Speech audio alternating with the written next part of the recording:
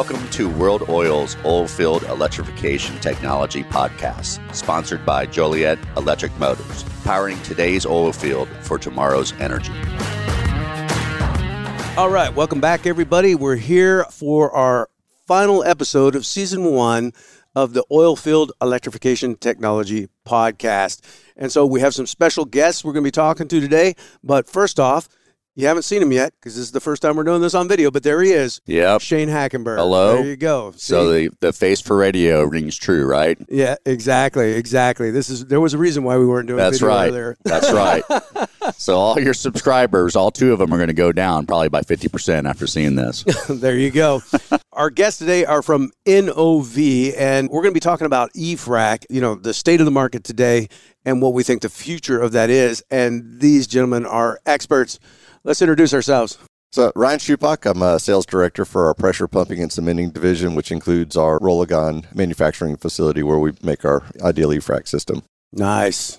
Travis Bolt, director of frac technologies for NOV, primarily focused in pressure pumping, but wireline coil tubing. Excellent. So you guys are subject matter experts in the world of e-frac then? We are something. Definitely participants for sure. We are participants. We are here. Participants. All right, so Shane, man, you're the question man. Throw us a good question and get things rolling. Okay, well, when we first got started, roughly about a year ago, today, as a matter of fact, in this very place that we're at the Blend Bar. By the way, we should give them a nod because we've always done that, starting out with the Blend Bar where you can get cigars and, various high-end whiskeys and bourbons. And very important, this right here. Because there you go, 5th anniversary. We're at the Blend Bar where we always record, but their 5th anniversary is coming up, and that's on February 9th. So if you want a very special night of cigars and whiskey, Shane, you already signed up for that, didn't you? Oh, yep. All right. Be here. So here's the deal. Just call this number. Nope, that's not right. What is that? It's not a phone number. Is that a phone number? Call 791-3050. I don't know. It might be a text. I don't know. Anyway, call the Blend Bar. Tell them you want to come down and you want to be participating in their 5th anniversary extravaganza. Yep. So now, back to our show. Yeah, back to the real thing, right? So, a year ago, we started this venture, and we started out with, thinking about electrification in general, right? Because, on our side, on the motor side and not to dumb it down, but it's probably one of the easiest parts of the solution, trading horsepower and torque from what's conventional out there and changing that into, AC electric, right? But at the end of the day, all the other things that go into electric frac and electrification is where the magic is happening. So we've had the opportunity to talk to guys that are involved with power generation, looking at renewables, hydrogen, and controls and water, water technologies and stuff. And so to have, these guys on with Rollagon is tremendous because, true story, in 2014, these guys were the first guys we signed an NDA with. Wow. I mean, literally one of the first guys that we signed an NDA with. And so I'm looking forward to hearing what they have to say because I'm pretty bullish on where e-frac is going. And so I'd like to hear, from you guys where you guys think the market is going moving forward, because I'm sure you have a pretty good idea with the customers you're working with your technologies. And so I'd like to learn a little bit more about that. Well, yeah, so we definitely see the market for e-frac and even all alternative energy sources right now seem to be ripe, and the market is getting to the point where everybody's getting enough returns where it's becoming something real for these guys to be able to go out and actually look at the procurement of these alternative sources, ideal e-frac being one of those. Sure. So in terms of, that was there was two big objections in the e-frac world, right? And I hope you guys agree with this. One is the cost to generate power on site and the unknown part of how does that work, right? And what that costs. And the other thing was the IP landscape. So in terms of both, what you guys are saying, what you said, Ryan, was basically that you're starting to really understand not only the cost of generating power, but really the delta between going conventional and going electric and what that ROI truly is now, right? I think one of the things that, has changed in the last 24 months is when everybody started looking at e-frac, everybody used to think power gen had to be part of the pumping solution. And now we're seeing companies like VoltaGrid and Lifecycle and others sort of stand up. And what that has done is allowed pressure pumpers to focus strictly on pressure pumping. What you're good at. And what they're good at. Yep. And then, you sort of bifurcate the power gen out of it. And so where it was maybe a more complex question for our customers 18 months ago, it's now becoming a little bit more simpler. And I think the other thing that's really changing the dynamics a lot as well is the cost of conventional equipment continues to rise. And so what was considered a premium price point for performance is slowly not becoming quite the premium that it once was. And so I think it opens up a lot of opportunities for folks to get into it. And I mean, I think one of the things that we find that's happening, when we got into the e-frac space, we thought everything was going to be full fleet, right? You go electric, you go electric. But what we're seeing is there's now some folks who are starting to dabble in it and trying to mix electric in with conventional equipment and giving themselves an ESG boost. They're also giving themselves a fuel savings boost, things along those lines. And EMPs are signing up for it. And so, I think where we originally thought the way e-frac was going to be taken into the market is slowly changing, which is good. I think it makes it more accessible for your mid-size or your smaller guys to get into a more complex technology, but advanced technology that gives a lot of benefit. Very, very interesting. So with that being said, I mean, there's been a couple things that I've been kind of touching on in the last couple of podcasts. One is that one of the prohibiting factors if somebody is going to adapt to e-frac is the limited power availability, right? Would you guys agree that that's a concern in the marketplace right now? It is and it isn't. Okay, well, I'm glad to hear that. What I refer to is the e-frac build cycle is relatively long, right? So if you're asking the power questions at the same time you're asking what's the technology that you want, that you can get to the same ending point at a similar timeline. So I don't think nobody has e-frac sitting on the sideline looking to go to work tomorrow, right? So the power gen has some time to accommodate and come up to speed. So I think it is something that we'll continue to see, but I think we're also seeing continued investment into power gen space in big numbers. So I think power gen will come right along with the e-frac market. Well, and I hope that's the truth, and I believe it is, right? And I'm not going to put you on the spot so far as, how long you guys are going to be to deliver an e-frac spread. But where I'm going with this is talking with Burns and Mac, which we had on for 2 episodes, when it comes to total demand. So, you've got a e-frac market that by the year 2030 is projected to equate to about 2/3 of the industry, right? Which, if that's true, and let's say the number's 300 e-fracs out there, right, or frac spreads in general, that's going to be roughly 200 e-frac spreads. We're, maybe 10, 15% there right now, maybe 20, 30% what's being built right now. But in terms of power, we can't just tie that into the grid. So that means, it's 30 megawatts worth of power roughly that it takes to operate an e-frac spread. And so if you take that out by the year 2030, we need like 6 gigawatts of power. So I asked Burns and Mac and I said, hey, so what, in terms of electrification of the oil field, what does that look like for you in your scope? What percentage of that in your scope? And they said we're 5X over that. So they're talking about bringing 30 to 35 gigawatts of power online by the year 2030.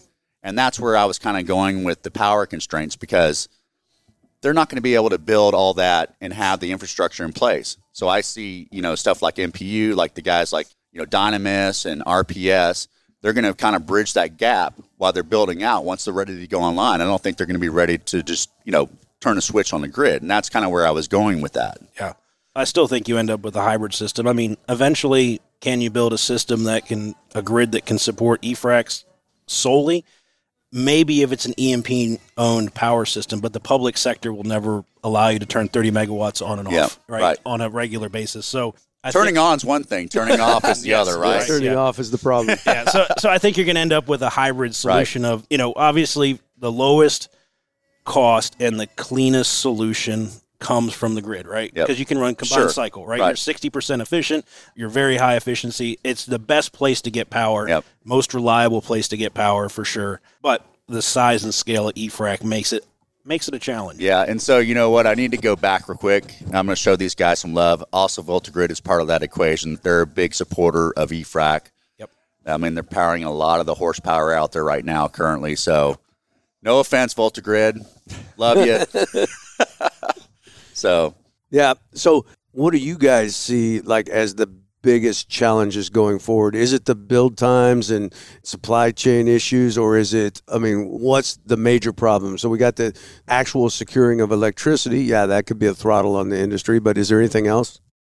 I would say right now we're still at that teetering point of a lot of customers wanting to commit major CapEx dollars. They're still at the point of, can I afford to even do replacement fleets in a lot of instances? So to go out and say, I'm going to build a new dedicated electric fleet, it's a big ask for a lot of these guys. It's coming, and I think this year may be the year where a lot of that starts to transition. But that's one of the big things is the CapEx dollars, where it's coming from, has been one of the things we've seen recently as being one of the major holdups.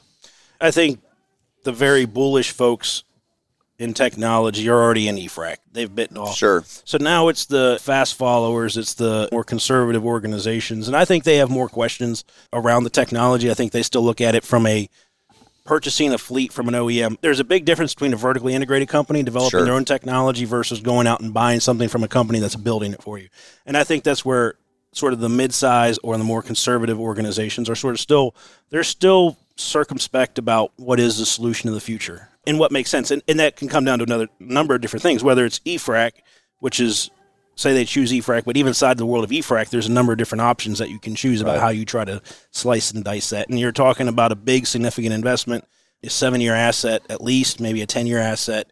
So you have to make some pretty smart decisions so that you're not setting yourself up for challenges down the road, right? So I think and that's why I think we see this putting electric out with conventional is a way for them to start dipping their toe into it, understanding it, seeing that technology. And I think that will help because it reduces the big CapEx up front, right? Mm-hmm. I don't have to spend, whatever the number is to get out there and get started. And they get started. Right. EMPs get comfortable with it. Operators get comfortable with it. So. Yeah. So let me ask you this, back in looking at the rig market, how it evolved from mechanical to SCR, DC, now AC, and you guys were obviously instrumental in most of the iron out there. It has your signature and your brand on it, right? If not all of it, most of it does. And do you see that being adopted kind of the same way with fracking moving forward at some point? Oh, I think so. There's two things that I think are very clear about e-frac. One is the technical advantages are significant. In the drilling where you're trying to do controlled mechanical processes, things like that, it added a lot to the equation. I think you're going to see the same in electrification of fracking equipment, wireline, coiled tubing, all the rest of those things, in that they're going to take what was traditionally a mechanically hydraulic process and mature it into where it can take advantage of electrical systems, right? We see it in pressure pumping and doing pressure test, right? Where traditionally in a mechanical system, you have an inertia, you have an engine that's running, you bump up against it. It's not really the most controlled way.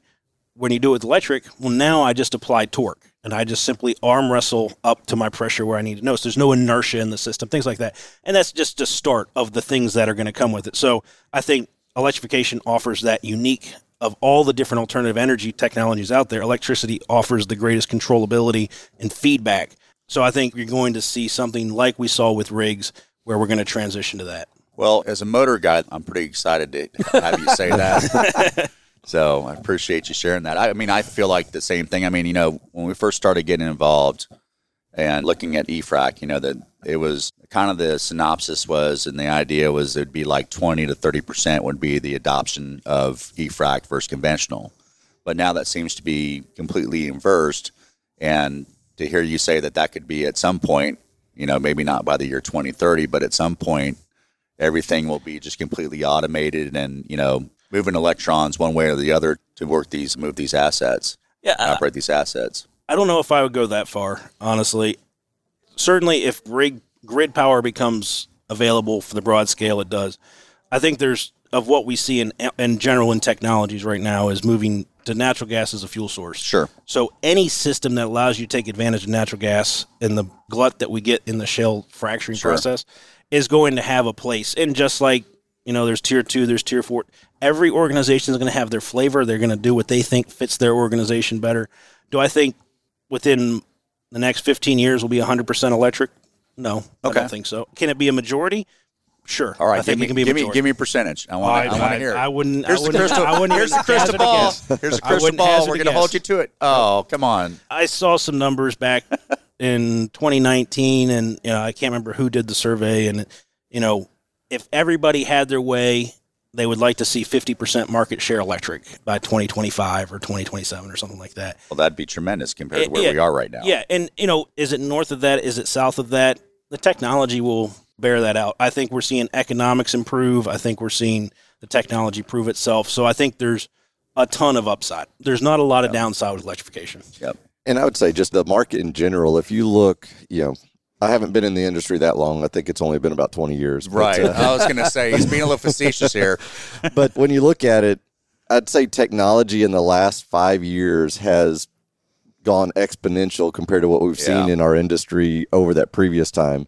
And what we're getting out of our customers and what they're being able to produce on the stimulation side, we went from fracking daylight hours to, we're 24-hour operations.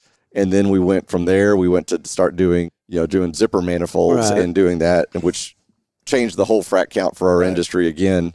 Then we went to simul-fracs, which is now shifting that again. So where do we get that next level of efficiency? And that's where these new technologies really are going to help drive that next level, because, there's only so much more we can squeeze out of how much you can actually be pumping a day. And this is one of those technologies I think helps get you there. Yeah. I kind of look at it like you had the pioneers, you had US Wells and Evolution, right? So that was, let's call that the first generation. What we're kind of involved in talking with is maybe the second generation. So I think we've got, just kind of paralleling to the rig industry, and we're still refining drilling holes, and we're still getting better and better and better at putting, of actually drilling holes in the ground. I think we're just on the start of refining, the next iteration of what's going to be electric frac. I mean, I see a third generation, a fourth generation as we kind of hone in on the sweet spot between CapEx and OpEx return, right? Would you guys agree with that kind of sentiment? Yeah, wholeheartedly. And I would pinpoint it even more. I think pump technology is what's got to evolve. Right. So you go in conventional frac, and it's maybe 60% maintenance on the fluid end, pump power end, and 40% on your prime mover. Go to electric, and all of your maintenance dollars now move to the pump. Now it's a huge focal point, right? Yep. And then, talking about efficiency and how do we drive that. And obviously we have a pretty strong feeling about higher horsepower pumps help us achieve that. We've seen that play out in TCO models and things along those lines. But I think what this evolution is going to drive is the next evolution in pump technologies, which will then drive the next level of efficiency. And we're progressing daily. Yeah. So might be putting you on the spot again, and if I am, you can politely decline. But so what is that? What do you think the sweet spot is for horsepower on pumping? Where do you see that going, or do you? If you could have anything you wanted, I don't. 5,000, 6,000, maybe. Yeah. We're still talking about 25 to 40,000 horsepower on location. Right. That's not going to change. That's not going to change necessarily. The number of units you have, it's still. The process, it's quite amazing how much sand and water we move through these pumps already. Yep. It's an incredibly torturous process to these pumps. It is. So you're not going to change that dynamic. So ultimately, I don't think you're going to get down to where you only have 3 or 4 pumps on location. No. But I think there is a reasonable number where 20 is probably too many. 5 is probably too little, right? Okay. And so it's probably somewhere in that middle, and, may the best pump technology win. Right. We're pulling for you boys, right? Well, thanks. We need all we're we can pulling get for you, sure. and then we're pulling for the pump guys as well, because Yeah. we've invested a lot in trying to marry up the horsepower to drive those pumps. So we feel like that's an opportunity as well. Well, awesome, guys. Thanks so much for dropping by and talking with Shane and I on this final episode. And who knows, maybe next year we'll be here at HFTC doing this again, and we'll see how all of this talk about the future is panning out. And we'll find out that Travis is a soothsayer, that he has the crystal ball. Right. Yeah. Well, thanks a lot, guys. I'll retire at that point. Yep. All right. Thank you, Thanks, guys. Much appreciated. Yeah, no problem. All right, everybody. Welcome back. As you can see, we are once again at our favorite place to record, the Blend Bar. It's beautiful. You can see that. Nice chairs. Now they get to see some of the boardroom that we've been talking about. Exactly. Right? This is the boardroom. This is not just the Blend Bar. This is the secret sanctum of the Blend Bar. So, as usual, if you're in the Woodlands, come down here. Come for lunch. Their food's fantastic. And stay for the cigars and whiskey, because that's also fantastic. 100%. It's awesome. But we're here for the Hydraulic Fracturing Technology Conference, and abbreviated, that's HFTC.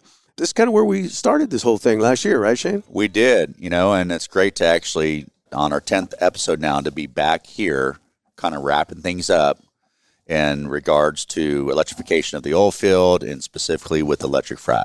Yeah. And, at this point, I just want to throw out some thank yous real quick if you're okay with that. Yeah, sure, man. So first off, I'd like to thank our equity guys, Argosy. They've been a great partner for us for a long term, maybe longer than they care for that to be. But, they've been gracious and supported us, and they've given me the opportunity to do this and kind of expand our horizons and look at different ways to talk to the audience. And, I'd like to thank Joliet Electric Motors, not only as a title sponsor, but, for supporting me and for allowing me the opportunity with a long leash to go out and try to focus on the electric frac market.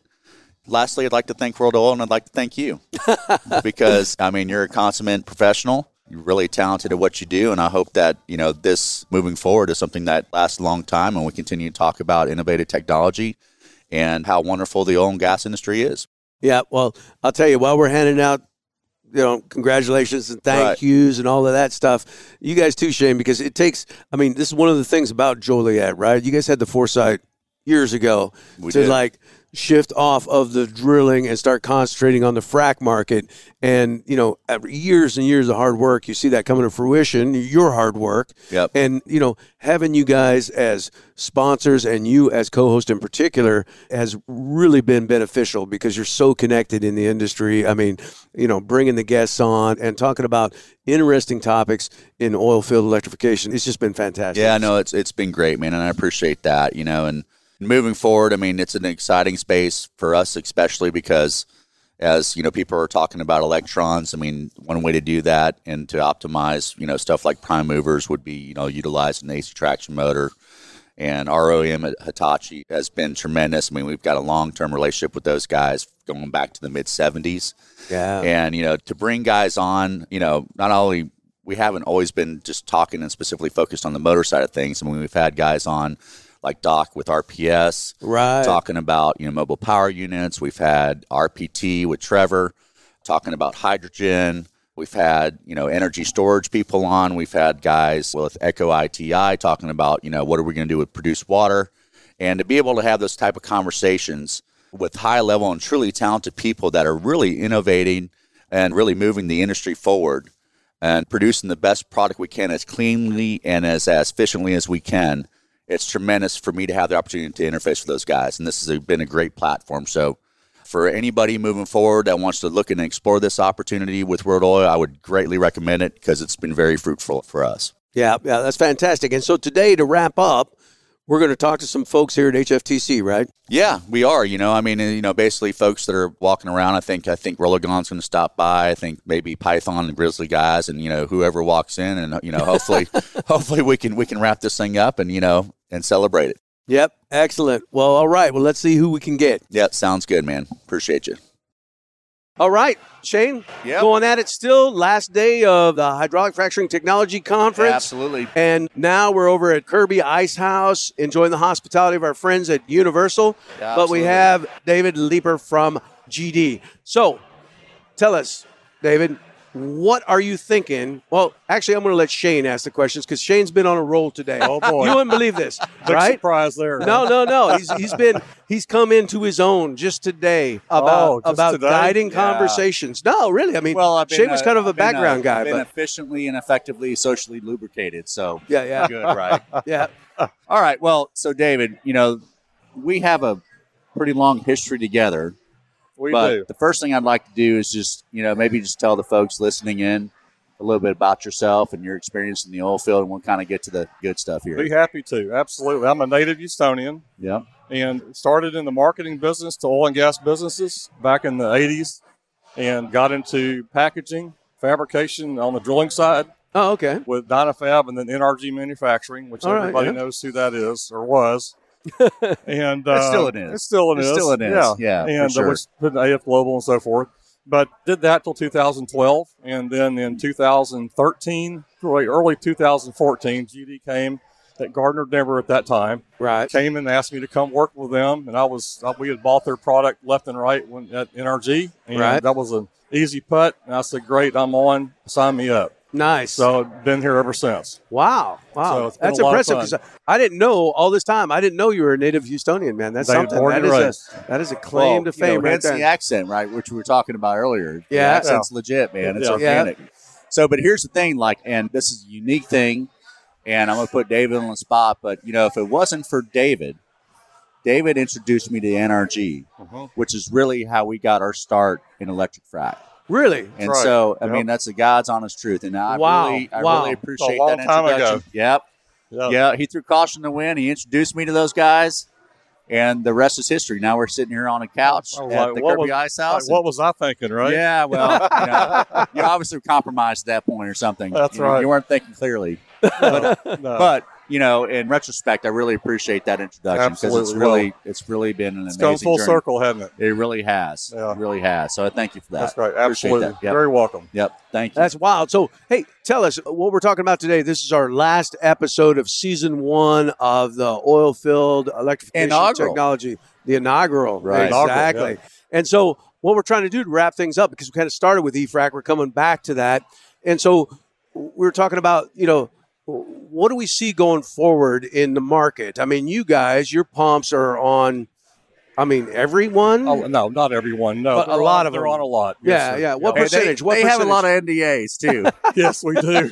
Yeah. We got to be careful there for sure. Yeah, exactly. But what percentage roughly do you think? On EFRAC? EFRAC, yeah. EFRAC, probably very small amount right now, probably 2 to 5%. Oh, okay. So very Wow. small amount. We have a lot in the pipeline right now. Right, yeah. So yeah, we're yeah. excited about that. Yeah, there's a lot of fleets. I mean, we've been talking to a lot of people today. I've heard numbers from 30 to 40 fleets coming online this year, Yes. right? Yep. Wow. Well, not that many, but close. really? and What's they're- your guess? What's your Oh, I'm estimate? guessing probably 10 to 15. 10 to 15. Would Okay. probably be realistic. Yeah. Hopefully more. We want more, obviously. for But- this year in Yeah, for production. this year. Yeah. Yeah, but it's a matter of money. It's a matter of technology, getting on board, getting them worked on, and getting them operating in the field. That's the most important thing because it's a new product. Yeah, it really yeah. is. Really. Well, they're pushing the horsepower envelope, right? I mean, we're talking about maximum horsepower on a trailer right now, and so these guys they're out there right now field testing, and that horsepower range is. I mean, we're pushing 5,000 horsepower. yeah. And you guys were first to market with 5,000 horsepower pump, right? We were. Yeah, with the Thunder. That's Right, correct. exactly. So do you see an uptake in that now that these 5,000 horsepower We do. electric We motors do. are We out there? see the amount of product that's out there that can power those pumps is there. And we're very excited. There's 1 or 2 other companies that have a pump that does that. Uh-huh. So we're super excited about Yep. the industry. We're positioned well just with our Thunder plus our 2500s and our 3000s. All of those pumps can take whatever they can give, whatever the power they can give to them. Right. The bread and butter is still the 2500s, right? Yes, sir. Absolutely. Yeah. That's Absolutely. That's All right. So do definitely you where see it's at. that changing though? Do you see that evolving to like one day where it's all going to be 5,000s, or what does that look like? I don't think so. I think the 2500 HDFs that we have, even combined on one trailer, with Yep. 2 on one trailer, which is being done now to some degree. And no, I think the 2500s are going to stay around Okay. for a long time because they're so versatile and flexible in how they operate. And you can put 2 on one trailer if you need to. And the majority of the customers that are out there want a smaller pump. Number one, they're lightweight and they're flexible, and you can work on them a lot easier. They're less expensive to operate. The Thunder 5000 is a complete different animal. Right, yeah. It's- I mean, So it's a beast. It's a beast. It really is. Yeah.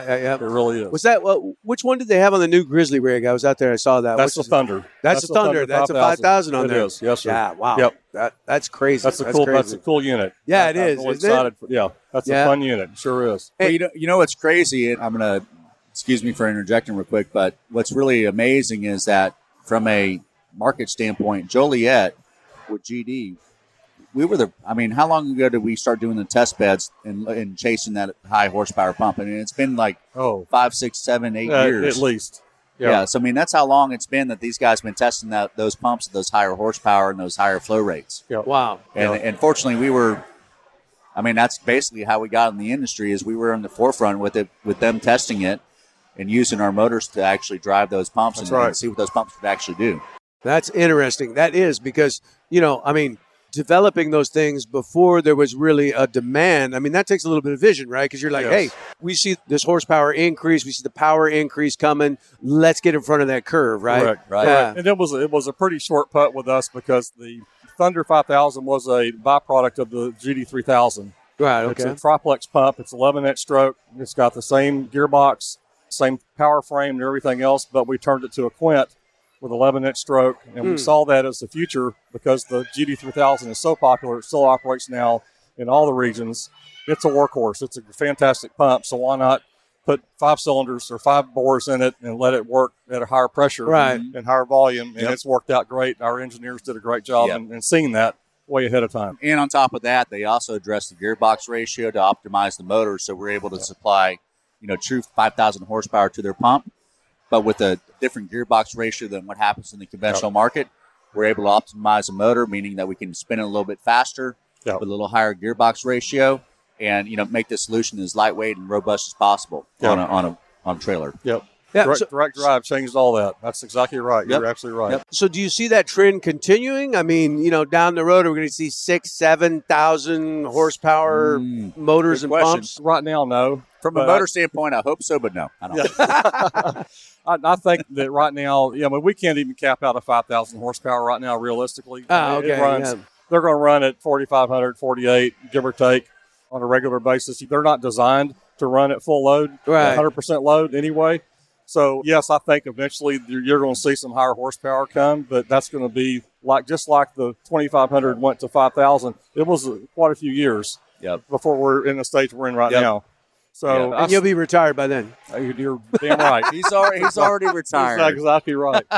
No, but I do see it happening because everything, like in drilling, it's going up to 10,000. At least they're talking about it. Right. So and we get those questions all the time. So we're in both markets. So we see this more and more and more and more. So, like what we were talking about earlier, Jim, where I think, and correct me if I'm wrong, David, where we're at right now is we're in a refinement stage of, what's going to be electric frac. Yeah. And really at the end of the day, and this is where I want you to interject if I'm wrong here, David, is that the pump was always kind of the limitation if you talk to an OFS guy, right? But at the end of the day, it was how the pump was driven, which is by the engine and transmission. Right. And so now we're truly at an age now where we have complete horsepower available to drive the pump. And so now we're figuring out what these pumps can actually do. Yeah.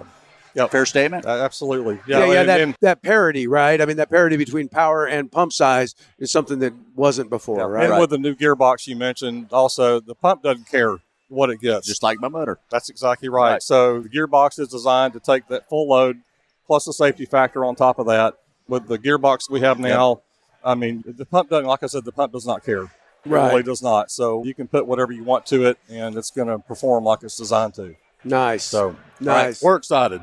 Yeah, no, it is. I mean, it's and you guys, I mean, for hydraulic frac in general, I mean, I see you guys everywhere. I see your pumps. Like anytime you see a rig and somebody showing off a rig, your pump's on there. I mean, it's amazing what you guys have been able to do, really. Yeah. Well, we're proud. That's all we do. I mean, we design pumps. We don't do anything else. We're pumps. We're aftermarket. We're fluid ends and consumables. Right. And we do it well. Excellent. And we've been doing it for 150 years. 60 years. For sure. We have a name behind us. So, awesome. Well, David, thank you so much for being on the show today. Thanks for having me on. Shane, this is it. This is the end of season one, man. I'm a little misty out here, man. This is my 15 minutes of fame, or it's gone. You'll be all right. But hey, I think we're passing on the baton. The oil field's in a great place. And at the end of the day, I really appreciate being a part of this. Yep. And David, thanks for having me on, man. Glad appreciate to be on. Being Thank here. you. Absolutely. Yep. Perfect. All right, guys. See ya. Thank you. Thanks for listening to today's guest. If you have any questions related to today's episode, please email us at oetpodcast@worldoil.com. Today's episode is sponsored by Joliet Electric Motor, that's been providing engineered custom motor solutions for the oil field for over 30 years. If you have any questions related to your motor needs, please email me at shaneh@jolietelectricmotors.com.